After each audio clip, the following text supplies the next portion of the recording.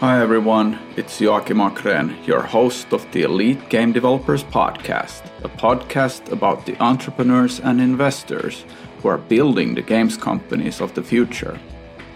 In this episode, I have a chat with Susanna Meza Graham, co-founder of Aldeon, an investment company from Stockholm, Sweden, focusing on games and tech startups in their early stages. Susanna started her career in gaming when she joined Paradox Interactive and later took on the roles of Chief Marketing Officer and Chief Operating Officer.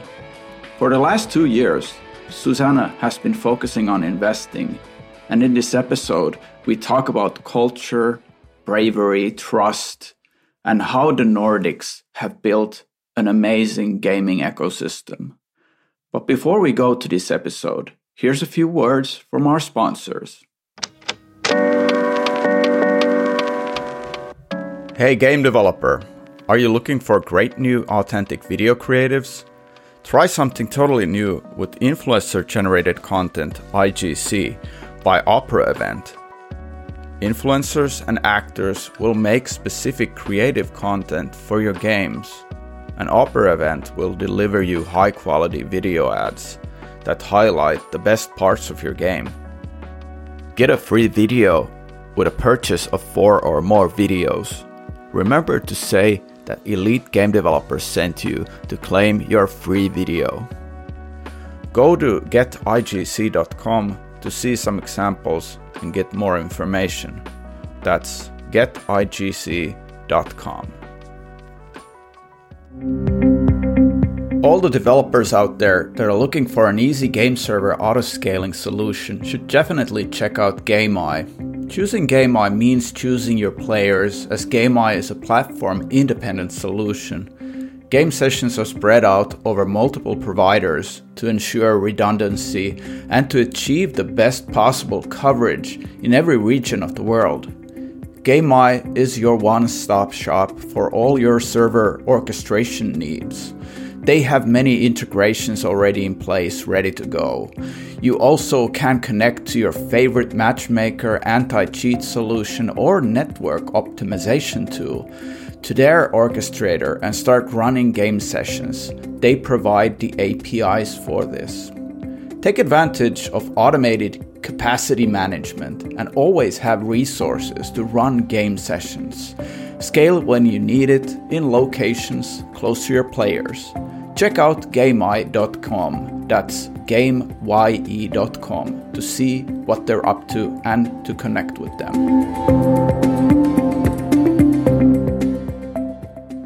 Welcome to the show, Susanna. Thank you. How are things in Sweden?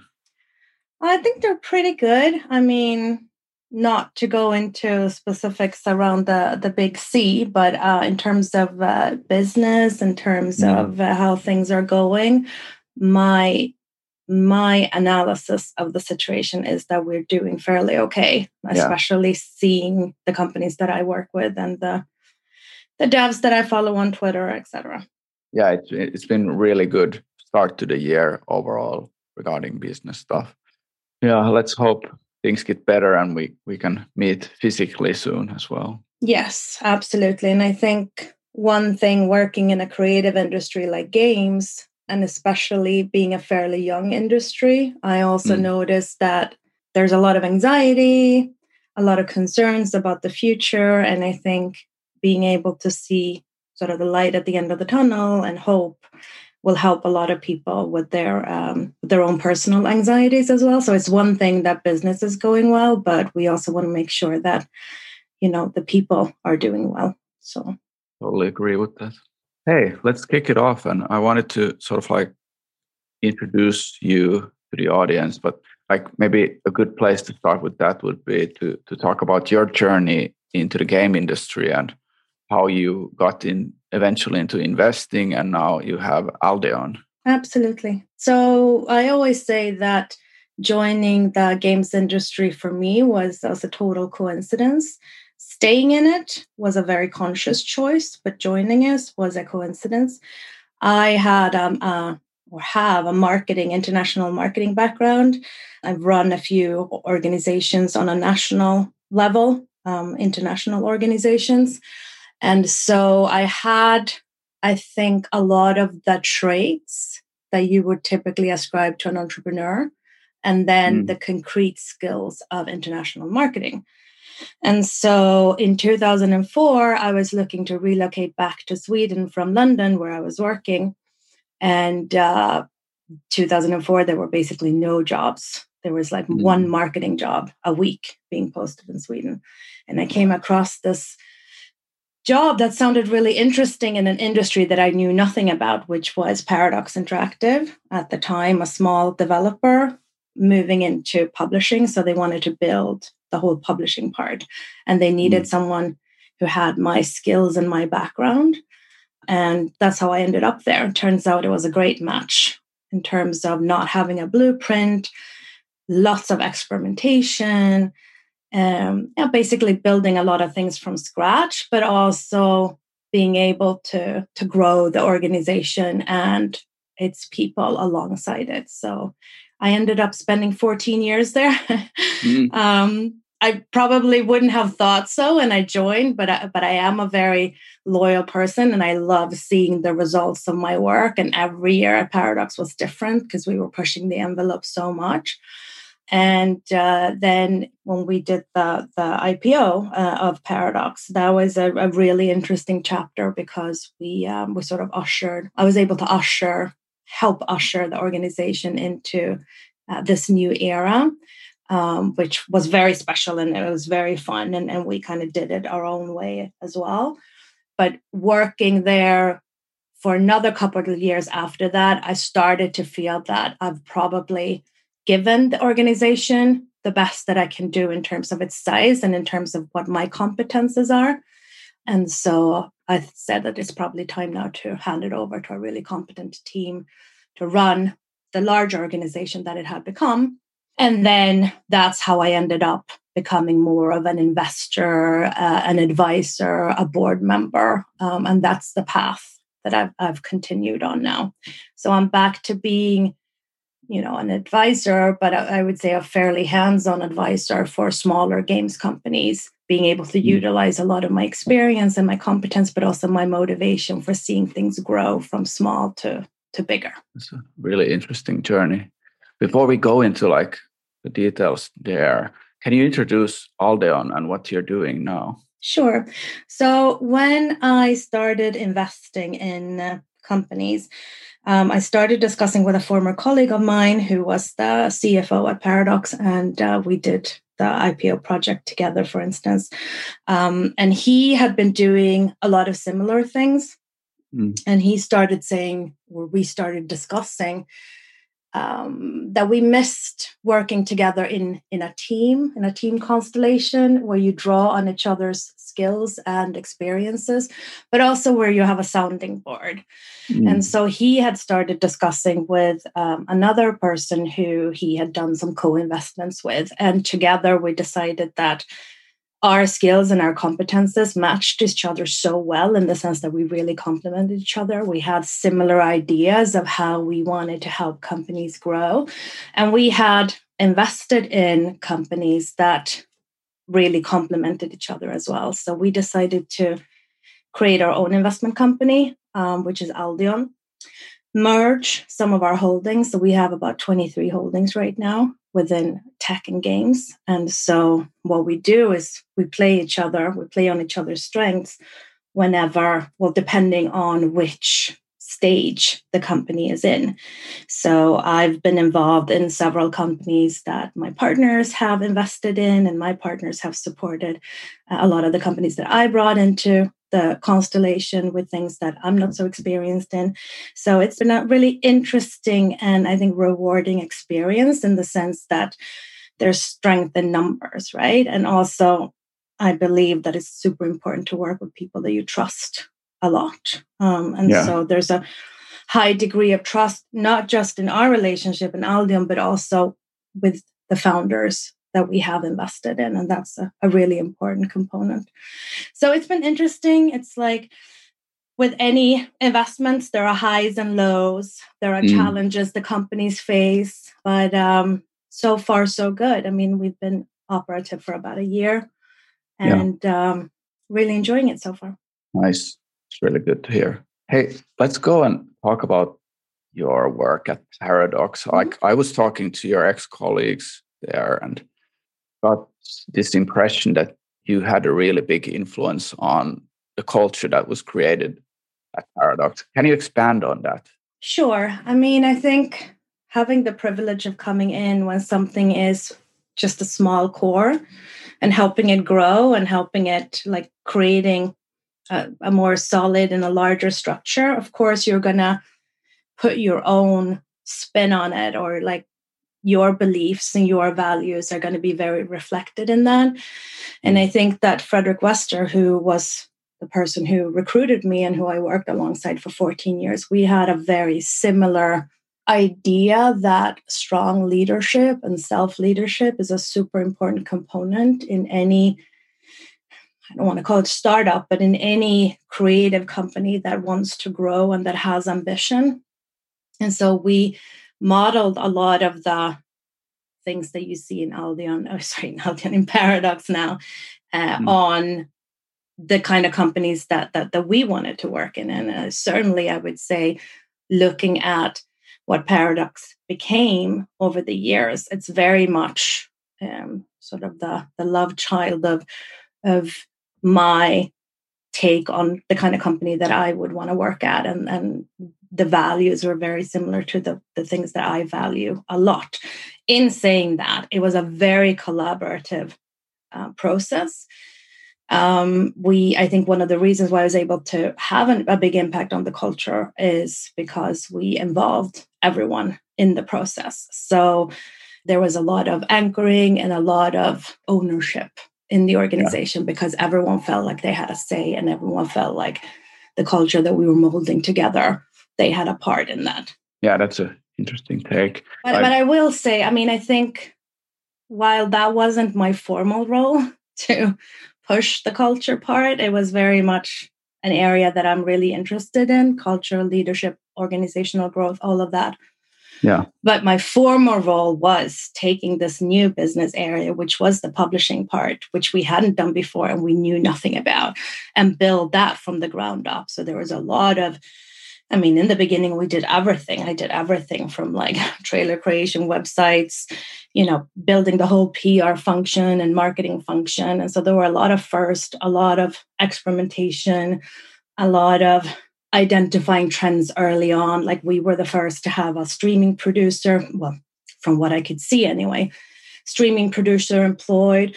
We started inviting influencers to our events before that was even a big thing, especially the community relations, which there was an embryo and a really strong passion from the devs before I joined to have a really close communication with the community.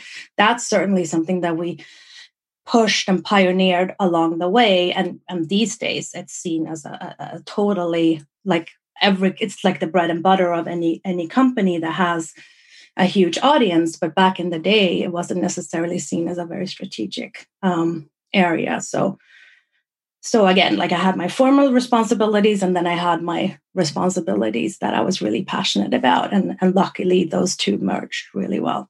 Yeah, I want to double click actually on the culture side a bit there. Like now that you're observing startups, founders, maybe first-time founders, building teams, I've noticed this. I often want to bring up the culture with the founders, they're scaling as an area where they should devote a lot of time. What is your approach when you meet first-time founders who are scaling, and you maybe think about like, how are they addressing the culture? How do you approach them with that topic? I mean, that's a really good point. I think that culture and the leadership was also very much pushed by our board and our investors.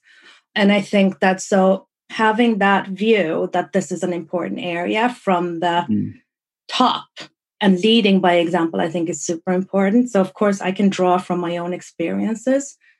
I think that having a solid culture when things don't go as planned is absolutely critical. But I also think these days there is a lot of competition. A lot of the startups are doing very exciting things and they want a lot of good people to rally around what they're doing. And without being able to explain what people are coming to, what the company actually represents, and what they can expect. They're not going to be competitive in the sense that they're going to be able to bring in a lot of the best people in a sense. And so I don't find that this is a challenge at all. I think maybe the challenge rests or lies in the prioritization of that over something else, like actually spending some time on this and spending some money on this. But that's, I think, where the board and the owners can come in and sort of help make that a clear priority. But in terms of willingness to spend time and effort on it, I don't see that as a challenge. I've gotten a lot of really good, not just insights, but also motivation from most of the startup fund. In saying that, I probably wouldn't work so closely with people who are very, very averse to this, because then already there's a big difference between how I approach things, and then we're probably not a good match for each other. Yeah, that's a good point. Sort of like you gravitate towards the founders who are passionate about building companies that model good culture. Yeah. Hey, I wanted to talk about this, your approach to risk taking, which we were talking about previously when we had a chat recently. Like, how do you see working in teams help with taking on those risks? Well, I think the reason I brought up the team aspect is because I think I'm naturally fairly risk averse. I like being able to calculate sort of worst case scenarios and adapt my strategies accordingly. So everything is relative, right? I mean, sometimes I talk to people and they think I'm the most risk-prone person ever. Some of the things that I've done are certainly not risk-free. Yeah. But I think I think we move in a world where things move very fast, where people take a lot of risk, where people try a lot of new things. And so I think in that world, I see myself as fairly risk averse. And so the way I've handled this is I surround myself with people who are much more comfortable at taking much more risk than I do. So they kind of push me to be a little braver at times. And I also take a fairly strategic approach in the sense that I decide what I'm okay to risk and what I'm not okay to risk. Like, one thing is who I choose to work with. I would never compromise and work with people that I don't actually trust, because I think trust is the fundament of any good business relationship that will then later on lead to results. So that's an area where I wouldn't risk working with someone that I feel there's something, either there's not a match or there's something not quite right here. But then there are other areas where I would be much more risk prone. So again, surrounding yourself with people that complement your own natural risk-taking approach, but also deciding what's okay to risk and what's like a non-negotiable. Those would be my two ways of approaching that. Do you have any examples from your days at Paradox regarding risk-taking? I think in the early days, we took so much risk. We tried so many new things. A lot of the times not even being aware of the consequences of what we were doing, because it was new and we couldn't really anticipate the consequences. So it became second nature in a way, like do it and then handle whatever comes out of it. As we grew, of course, it became a little bit harder because the bigger you are, the more expectations people have on you, the more professional you become, the higher the expectations. Certainly, it's the case that a company with over 600 people employed can't operate the same way as a company of 50 people can. But in terms of risk-taking, it was sometimes on a weekly basis, really. And so I think the lessons or the learnings from that is, and that's something that I've taken with me now as an investor as well, is that it's really important to do things. I'm very allergic to people who sit and polish things for years because they're never going to achieve that perfect state. And I also think if you're creating something that is then going to be used or engaged with by others, you won't really know how that's going to be received until that has actually been brought to the people who are going to use it. So I think the whole collaboration aspect, feedback, iteration, all of those things are super important and need to be a part of the experimentation process. And I think that at Paradox, we were able to get away with a lot of things, not because we were the smartest people in the world. Well, I mean, there were a lot of smart people there, but I also think we were able to express our intentions, and our intentions were always creating things that were really valuable for the community, growing the company so that we could do more things, work with more developers, and being able to express that intention meant that a lot of the things that maybe didn't go according to plan, people at least understood why we had done them.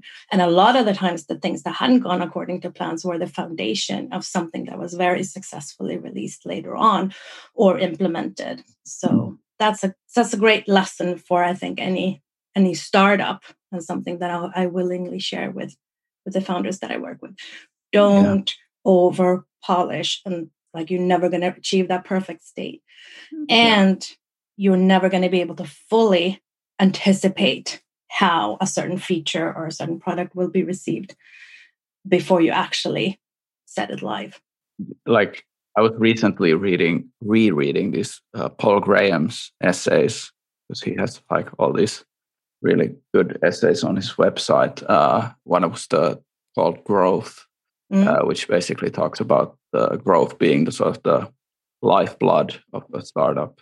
And then, like you were mentioning, like this kind of like being brave to take risks, sort of bravery and trust. I think that's like where you can achieve the growth. Like, what are the specific ways that you've seen entrepreneurs develop their risk-taking capabilities? Do you think it's about like launching early is one, but like, have you seen other ways of them achieving that? Well, I think that's a really, really important part. And again, like I said, the choosing the areas where you're willing to take risk, and which are the non-negotiables. And again, like you were talking about culture, and I think a lot of this stems back to what I was talking about intention as well, is that if you have a clear idea of your identity and who you are and what you want to achieve, the risk that you take along the way is just like, it's like an A/B testing along the way to see how to take you to that goal. So I think like having that, I compare it to having like a map and a compass, and having your map and you know your end goal in sight. The compass is somehow the culture that sort of guides you when you start taking those steps on the journey. So I don't know, that became very philosophical, but that's kind of how I see it. Yeah, I think philosophy and startups actually work together really well. So your work in gaming nowadays, you are an investor, but like, is that the way you want to be involved? What else are you up to? So I think the term investor is very broad, and you can be a number, like an investor in a number of different ways. I think when I left Paradox, I was very adamant that I was going to try something new, and I compare it to the Al Pacino part in Godfather, when it's just when I thought it was out, they pulled me back in. You know, it's just, I had this idea that I wanted to try something different because I had done 14 years of like running an operative company, and it was amazing. And it was challenging, and it was so rewarding, and I learned so much.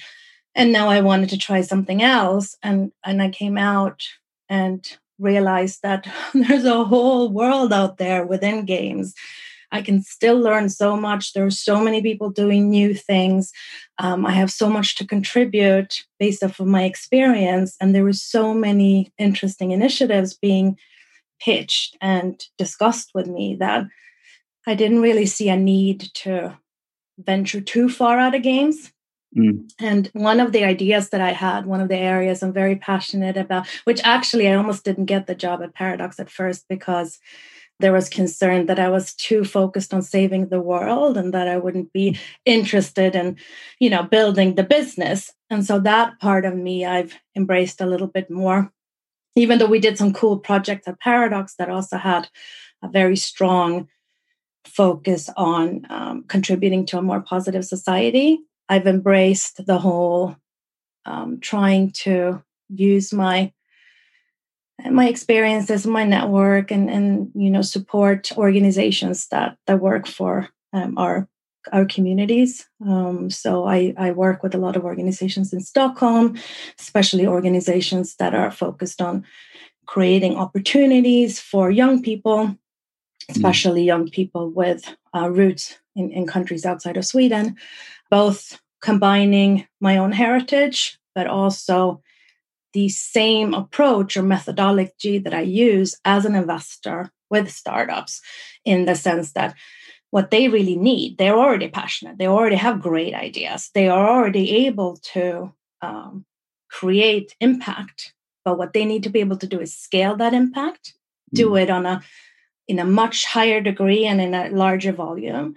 They often need more contacts, like a wider network, and capital. So very similar approach to how I work with the companies where I invest, I use for these organizations. And that way I approach it a little bit differently if it's pure impact. But a lot of the companies that I invest in have sort of a dual component of both.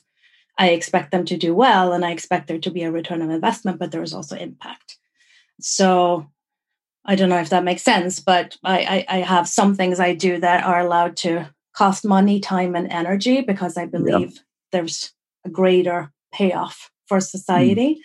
And then there's other things that should make me money.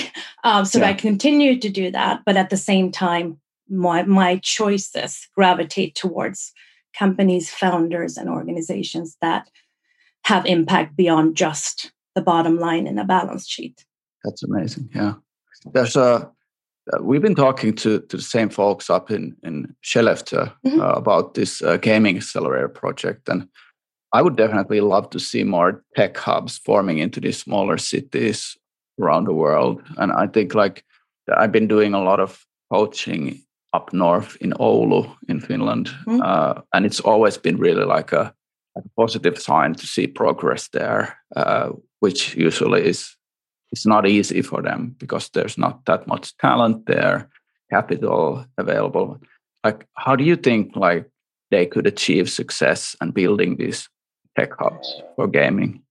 Well, I think that if there's one thing this past year has shown us, is that people are gravitating towards other cities. They are gravitating to other life goals than just big city life. And I think that one of the ways to achieve success with this is to push exactly that aspect. The work-life balance doesn't mean that you're not going to create a startup that's successful, but that you also combine it with, that walk in the woods, or that skiing, or whatever it is that actually makes your brain function on an even higher level. So I think that's one thing where you're able to maybe also have a family if you want to, and combine startup life. Another thing that I've noticed is that there's a lot of municipalities who want to attract people back to their communities, because of course it has a lot of trickle-off effects in the society or in that region as a whole, meaning that there are investments happening. What's interesting about the whole Skellefteå thing is they're also talking to local entrepreneurs who've had success, who are willing to reinvest some of their success back into their community. So it's almost like it becomes a little bit of a mini ecosystem. And so I think, A, the type of life that you're able to have that, B, the type of investments that are being made to ensure that you can create something is also interesting. And then I also think, especially now that we're also digitally connected, location is not as big of an issue. The one challenge I think they will face, but that maybe can be approached from a national level rather than like a local level, is what happens if you don't succeed, or if you want to, if you decide that this wasn't for you, what other opportunities are there? And I think that's one of the reasons why I think Stockholm as a games hub has been incredibly successful, because we've been able to attract talent from all over the world, but you're not necessarily moving just for one company. Like there's still the safety net, knowing that if you're not a good fit, if you don't feel like you've ended up in the right role or in the right company, there's tons of other ones to choose from. And so I think moving to Stockholm has made that, it's reduced the risk of making that decision, of taking that decision, which could potentially be a little bit more challenging if you move to a smaller city at the same time. Again, maybe you can approach it with a national, looking at the nation as a whole rather than a regional one. Yeah, I'm definitely seeing like this as a positive thing. No, for sure. Yeah, it's definitely, there's so much potential there. So, well, I think that in general, it doesn't make sense that we're all congregating in one, in just a couple of cities. So if we can have much more of a cluster-based industry where it's more spread out, I think it's a very interesting notion. And I think that we want to also create the same opportunities that we have, for instance, in Stockholm, in other areas of Sweden, because you shouldn't need to move to Stockholm in order to have like an interesting job or to be able to execute on your amazing idea. Yeah, totally agree with that. Hey, I wanted to ask you about your way of spending time on work. How do you deal with time in your calendar, and how do you spend that time that you allocate for work? Well, my approach is very similar to how I talked about my investments. I make sure that I have a balance between my different objectives and portfolio in a way. So I spend some time on, again, the things that are allowed to take time and cost money. And then I spend some of my time on the things where I expect a higher return of investment. And I try to also allocate, there's actually a third one as well, where I try to have some time allocated for people who approach me with different things. So I've gotten to know a lot of people who maybe just want to bounce an idea. I got like a book idea from someone the other day. I had this amazing talk with someone who's building something incredible in Stockholm that I didn't know even existed. So just like being open for these conversations where there's no expectations that it should lead anywhere, where we're just bouncing things off each other, where a lot of the times I learn things, I get inspiration. My brain works in this way that I start thinking about a lot of interesting things when I'm exposed to new ideas and opportunities, but it doesn't have to lead anywhere. There's no expectations on me rolling anything forward, and there's no expectations on, like, from my end on the person on the other side. So I guess maybe three things then, like the things that are supposed to give me the return, the things that are allowed to create a bigger societal return, and then things that are just completely random, but where I feel like me taking this time will actually matter and like for this person. Yeah, it is cool when things lead to something new that you never explored before.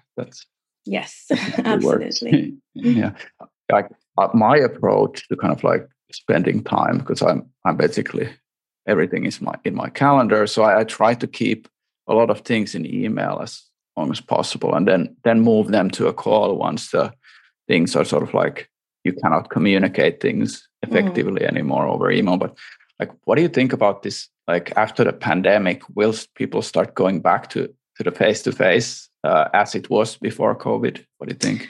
I think it really depends. I saw that Spotify just announced that their employees will be able to work from anywhere, anytime, and that they will implement that for the foreseeable future. At the same time, I saw a survey done yesterday by the Swedish Engineer Society. I don't know what they're called in English. That says that a majority of people under 30 are actually finding the whole working from home, especially people who've just graduated, like new engineers, finding it quite challenging. They're finding motivation is dropping, a lot of other side effects. And I think that in games, we've seen both, right? We've seen companies that are thriving. We are seeing companies that are succeeding in spite of really challenging circumstances, but we're also seeing, and I think especially young people are actually finding it more tough than they thought themselves to work from home. And how do you solve not just the creative process of creating new, because executing on already created visions is easier than starting up new creative visions. How do you do that? And also, how do you keep from working too much or feeling too lonely, or, when you don't have those impulses of meeting? So my answer to your question is, I don't think we're going to move to completely digital work, but I do think we're going to find structures of working more, being more flexible with our work. Yeah. But I think a lot of companies will end up going back to at least having that option of meeting face to face. Yeah, I have a feeling like people who like the remote work, now it's sort of like surfaced. Are you a remote worker or not? And then like after the pandemic, you can sort of like gravitate towards like groups of people who are working remotely, and you become a part of that group, maybe a company or startup. I think it's I think the biggest issue or the biggest challenge that we'll face once people start is that now everyone's home, right? And of course, we're talking about the type of companies that we interact with. This is far from the situation in a lot of other industries where there's still a lot of face-to-face work. I'm thinking about people who deliver, who work in service professions, etc. But if we for this exercise talk about the companies that we interact with, everyone's home, which means that everyone only has access to digital channels, which means that there's not a lot of talks happening in the office that you're missing. You don't feel like the only one who's joining in via link, like everyone is remote, everyone is digital.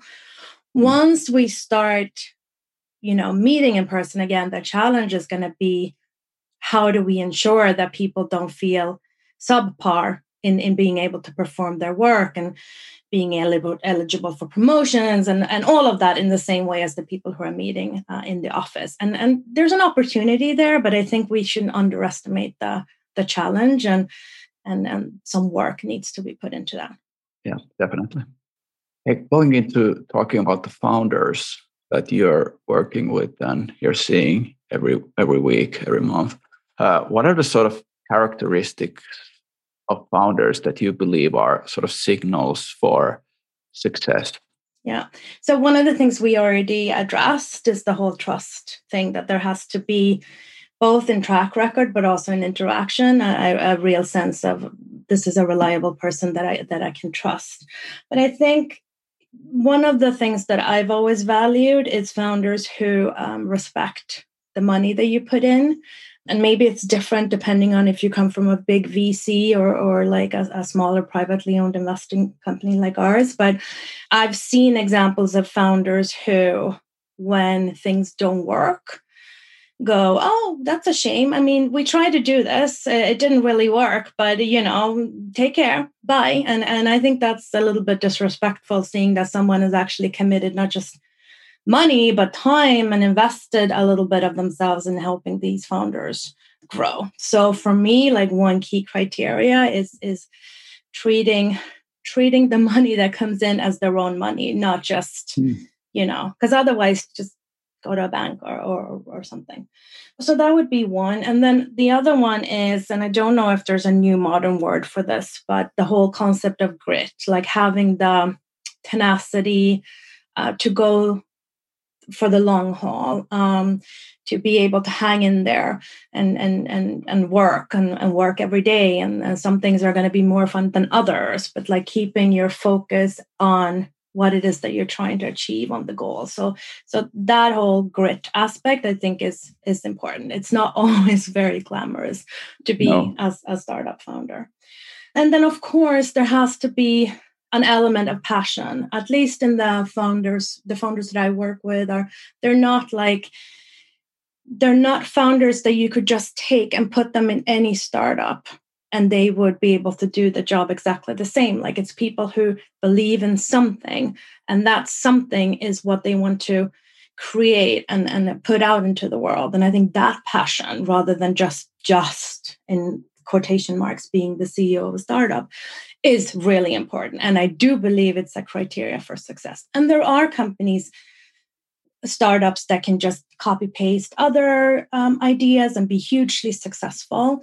Not saying anything about that. I'm just saying that those are not the type of founders that I prefer to work with, because I don't think that's necessarily where I can add a lot of value either. Yeah. And that kind of leads us to, because we were talking a little bit about the niche. Mm-hmm. And I often say that I love the niche.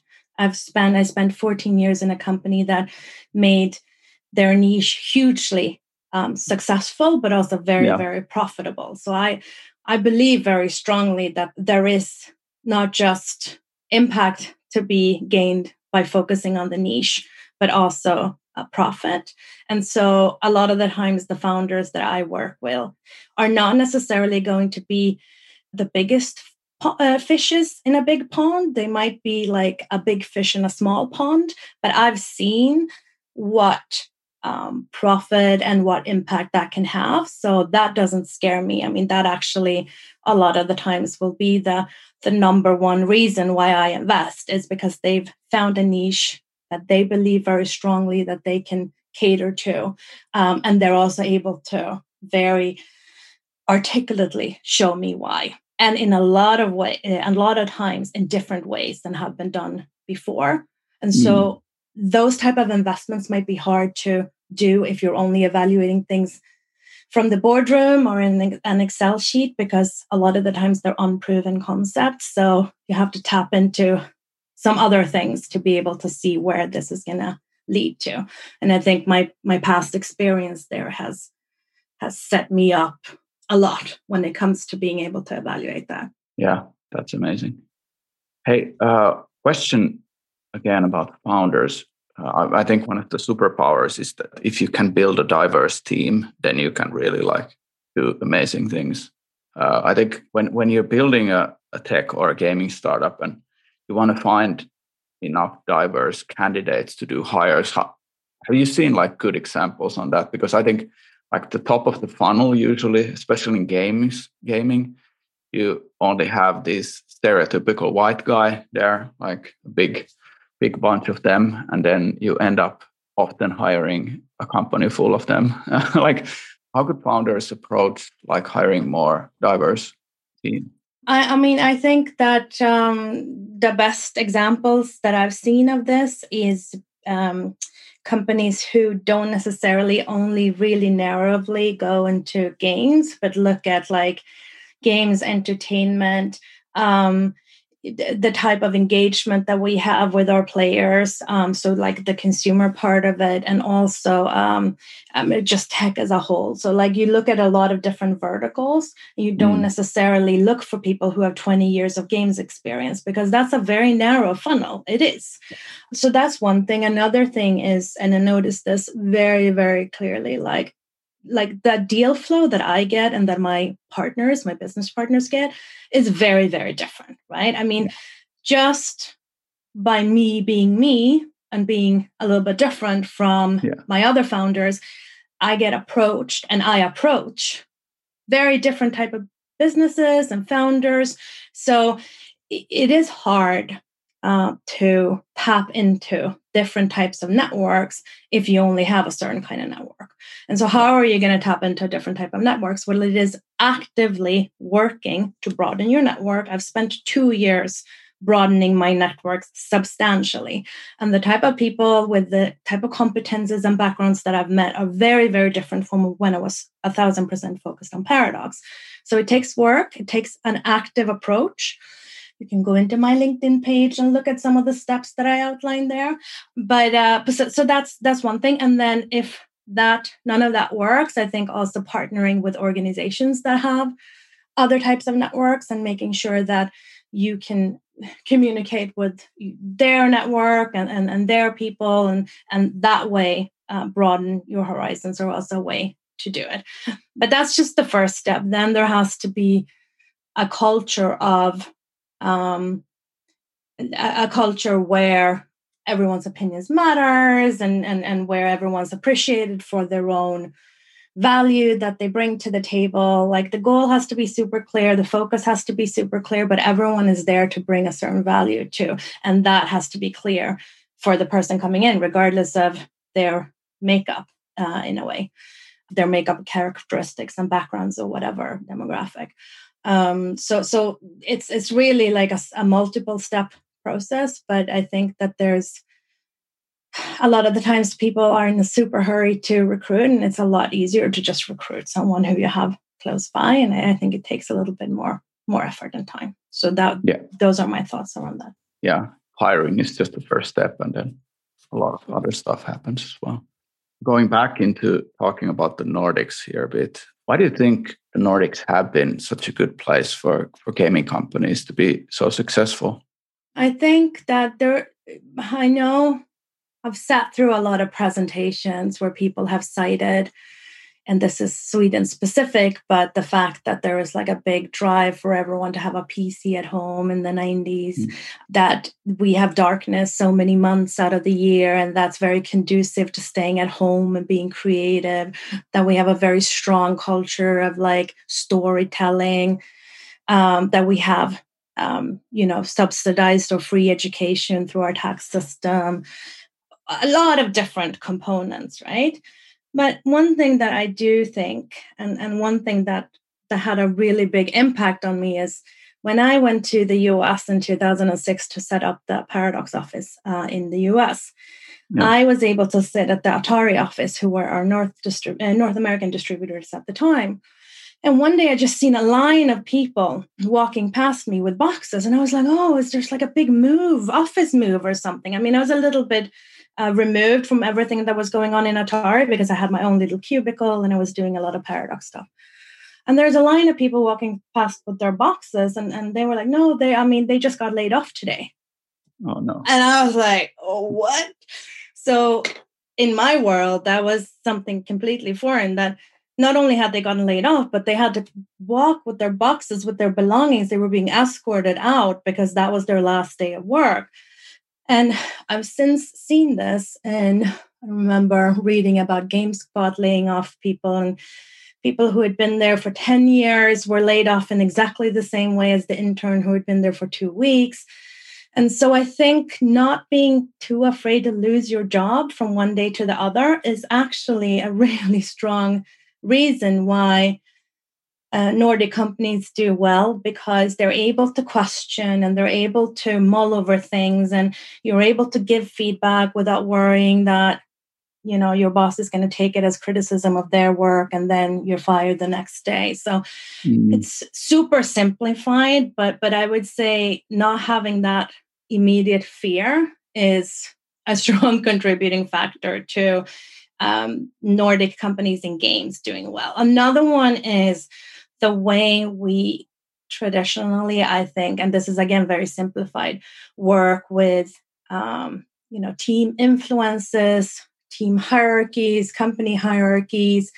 I would often have people come up to me telling me about things that they wanted to do or giving me input on something that maybe was related to their work, but maybe it was related to the company as the COO of Paradox. And I think that sort of mentality and atmosphere that's okay is very, very strong, and it makes people feel a lot of ownership over what they're doing. And I think that ownership lends itself really, really well to game development. So in a way, some concrete factors could be there, but I also think it's a little bit to do with how we approach things like problem solving, how we approach things like team ownership and creating a goal that we're all working towards together and ironing out any kinks along the way, etc. And I'm sure there are tons of other things. I mean, I referenced 2006 when I was in the US, and I found this really old article of me where it said it starts with the games industry in Sweden has just been, there's just been like poor headline after poor headline and it's in crisis and everything. But one company doesn't feel like that. And if you fast forward that to today, and the only headlines are like, they're amazing. Like all the companies are doing so well, and Swedish game developers are recognized worldwide for not only being great game creators, but also great company builders. So it's a completely different story. And a lot of people have contributed to that. The entrepreneurs, the game creators, but also investors who have believed in companies and wanted to make sure that companies could thrive here. That we've built a lot of competence through schools and education, etc. So it's what I'm talking about doesn't necessarily paint the whole picture, but it's certainly elements of it. And I think a lot of different components have contributed to it rather than one specific one. Yeah, that makes sense. Yeah, it's sort of the safety net is something I often think about as well, like how you can't really get fired without a big process, legal process happening, especially in Finland. So, but another thing as well, when it comes to safety net, is I was listening to this interview with Sophia Benz, who's an investor that a lot of people know here in Sweden. She was talking to this American person who was interviewing her, and she was talking about the choice that she made going from the agency where she was working, where she had a really good job at the PR agency, to join Spotify at a very, very early stage. And this person who was interviewing her was like, how did you dare to make that leap? You already had like your pension plan, your dental plan, your health care, everything, like, how did you dare making that leap? And Sophia made the point of like, I didn't really have to consider all of those things because I knew that even if this didn't work out, I would still land on my feet. So like it's a safety net in multiple ways more than one, where your family's well-being is not always incredibly tied to your particular role at that particular moment. And so, I mean, we could talk about this forever, but it's just it's just interesting to consider. Yeah, totally. Like now that we're talking about Sweden, can you shed some light on what's going on with these publicly listed gaming companies like Embracer, Stillfront? Like, how are there so many of them, and how can the public market love each of them so much? Like, do you have an explanation?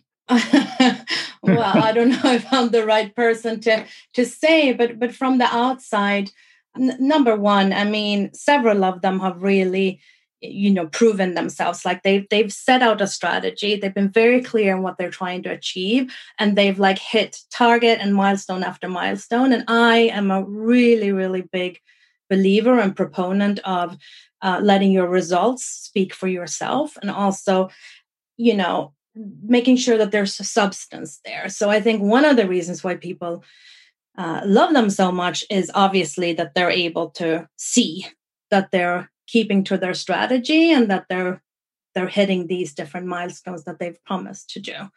Then we've ended up in a really interesting situation here in Sweden that because the market loves acquisitions so much, you can almost say, I heard someone mention it as like, it's almost like it becomes like a self-playing piano, in the sense that, you acquire something and the share price goes up so much that acquisition has almost paid for itself. And then you can acquire something else. And then, that acquisition almost pays for itself, et cetera, et cetera. So I think one of the reasons maybe why the market, and again, like I'm not an expert, and I'm sure there are other people who could speak more eloquently about this, but I think one of the reasons why the markets love these companies is that there are so many examples out there that they feel like they can count home again, reducing risk. Like you're able to calculate the case in a different way than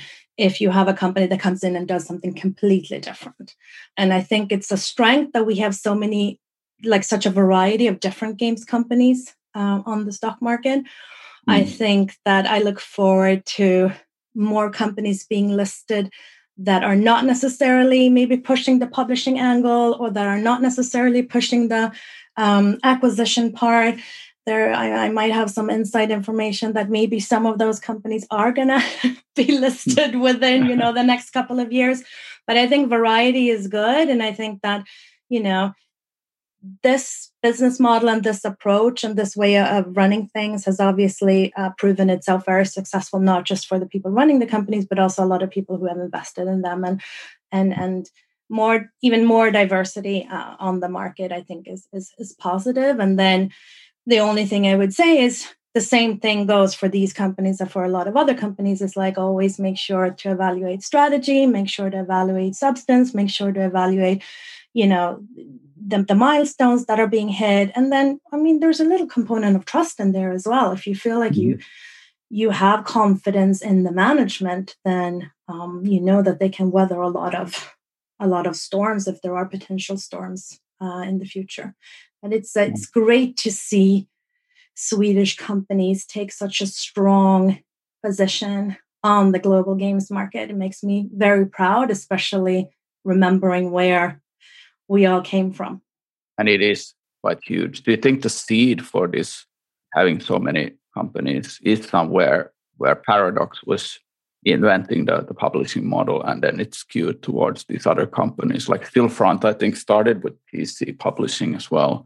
Do you think there's any correlation why both companies are in Sweden? Or not sure I understand the question, but I do think that seeing tangible, concrete examples of companies that have been successful in doing certain things and executing on certain strategies, of course, makes it more attractive and more interesting for investors to invest in other companies that are potentially not doing exactly the same thing, but also moving in that direction, because you can count home, I don't know if you say that in English, count home the investment in a different way than someone who's doing something completely new, where it's very unpredictable how the market is going to respond to it, but also how the substance and the results are going to be made in the company. Yeah, I think like if we would have, let's say in Helsinki, publicly listed company that would be becoming one of the biggest publicly listed gaming companies, I think there would be a lot more parties also exploring listing in Helsinki. So yeah, it's like when Supercell became a huge success, we saw dozens of gaming companies get formed in this country with this like Supercell examples. Yeah. So and that's actually really brings me to a really interesting point, which is, and I'm certainly an example of this. It's like when someone or parties have success in this industry, we see that a lot of that is being poured back into the ecosystem of games, whether it's through investment or whether it's through expertise or whether it's through starting your own companies or what it is. And I think that cycle is extremely positive. And that cycle is one of the big reasons I think that we've become such a big player in the Nordics when it comes to creating companies that big and small that are having like a huge impact on the global ecosystem of games. So that attitude by the people who are building the industry and their desire to continue growing like a positive industry is very, very strong. And I can't tell you why that is. Maybe it's because it's very relation based. I know a lot of people who leave games and then come back because there's just something so special about our industry. But that's very positive. And I really, well, I'm certainly doing my part to make sure that we continue working like that. Yeah, that's good. Hey, Susanna, I have some final questions for you. What is your favorite book and why? Oh my God, I saw this and I was like, I should say something really smart now. And then I thought, I read a lot of crime novels. I don't know why, but like I read, like I have, I get very attached to characters. So like I've read all the Harry Bosch books. Jo Nesbø is a Norwegian writer. Has written about Harry Hole, and there's like all these Swedish crime writers as well. So I get very attached to their characters and follow them along the stories. But I think the books that I've read the most times is probably the Harry Potter books. I've always been a huge fan. So I think I'll answer the question that way. Nice. Do you have a story that shaped you in how you approach your work today? I saw that question and I'm like, I'm not really sure what you mean. Like, what has made me the person that I am today? Is that the question? How you approach your work. Was there anything like that happened that you still think about today regarding work? I've always been very open for opportunities, which I'm very grateful for. I've never had like a 5 or 10 years plan. And I think that where I've ended up in work has always been very organic. I ended up staying at Paradox for 14 years because I would evaluate where I was and if I was still able to contribute and if I felt like I was still learning and developing. And every year when I was able to say yes to that, I would continue. So I think that probably has influenced me the most, being open for all those twists and turns and opportunities that come along the way. Yeah. Now, I'm in a situation where I can be a little bit pickier with what I do, which is amazing.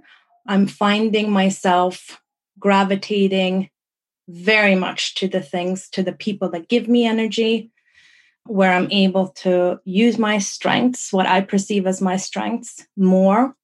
And again, where I can work with people that I have confidence in, that I trust, have not only my best interest at hand, but our best interest at hand, and also the people that we commit to working with, their best interest at hand. And so I don't know if that's a story, but that's sort of like the approach and principles upon which I decide what I should spend my time on and sort of in which direction I should go. That's great. Hey, as the final question, what's the best way for founders and entrepreneurs to get in contact with you? So they can email me at Susanna, SUSANA @aldeon.se, or just ping me on Twitter. My username is Sus_LMG. And that's probably the easiest way to start. Nice. Hey, Susanna, this was amazing. Thanks so much for coming on the show. Thank you so much for inviting me. I had a lot of fun. Thanks. Okay, take care. Take care. Bye-bye. Bye. Thanks again, Susanna, for coming on the show. If you like our content, please do hit follow or subscribe to the show on your favorite podcasting app. And if you haven't yet subscribed to our newsletter, you can do that at elitegamedevelopers.com/newsletter. We have a lot of content coming out every Friday morning around gaming startups, fundraising, M&A, game design, everything related to game startups. So check that out. And I will see you next week. Take care, everybody. Bye-bye.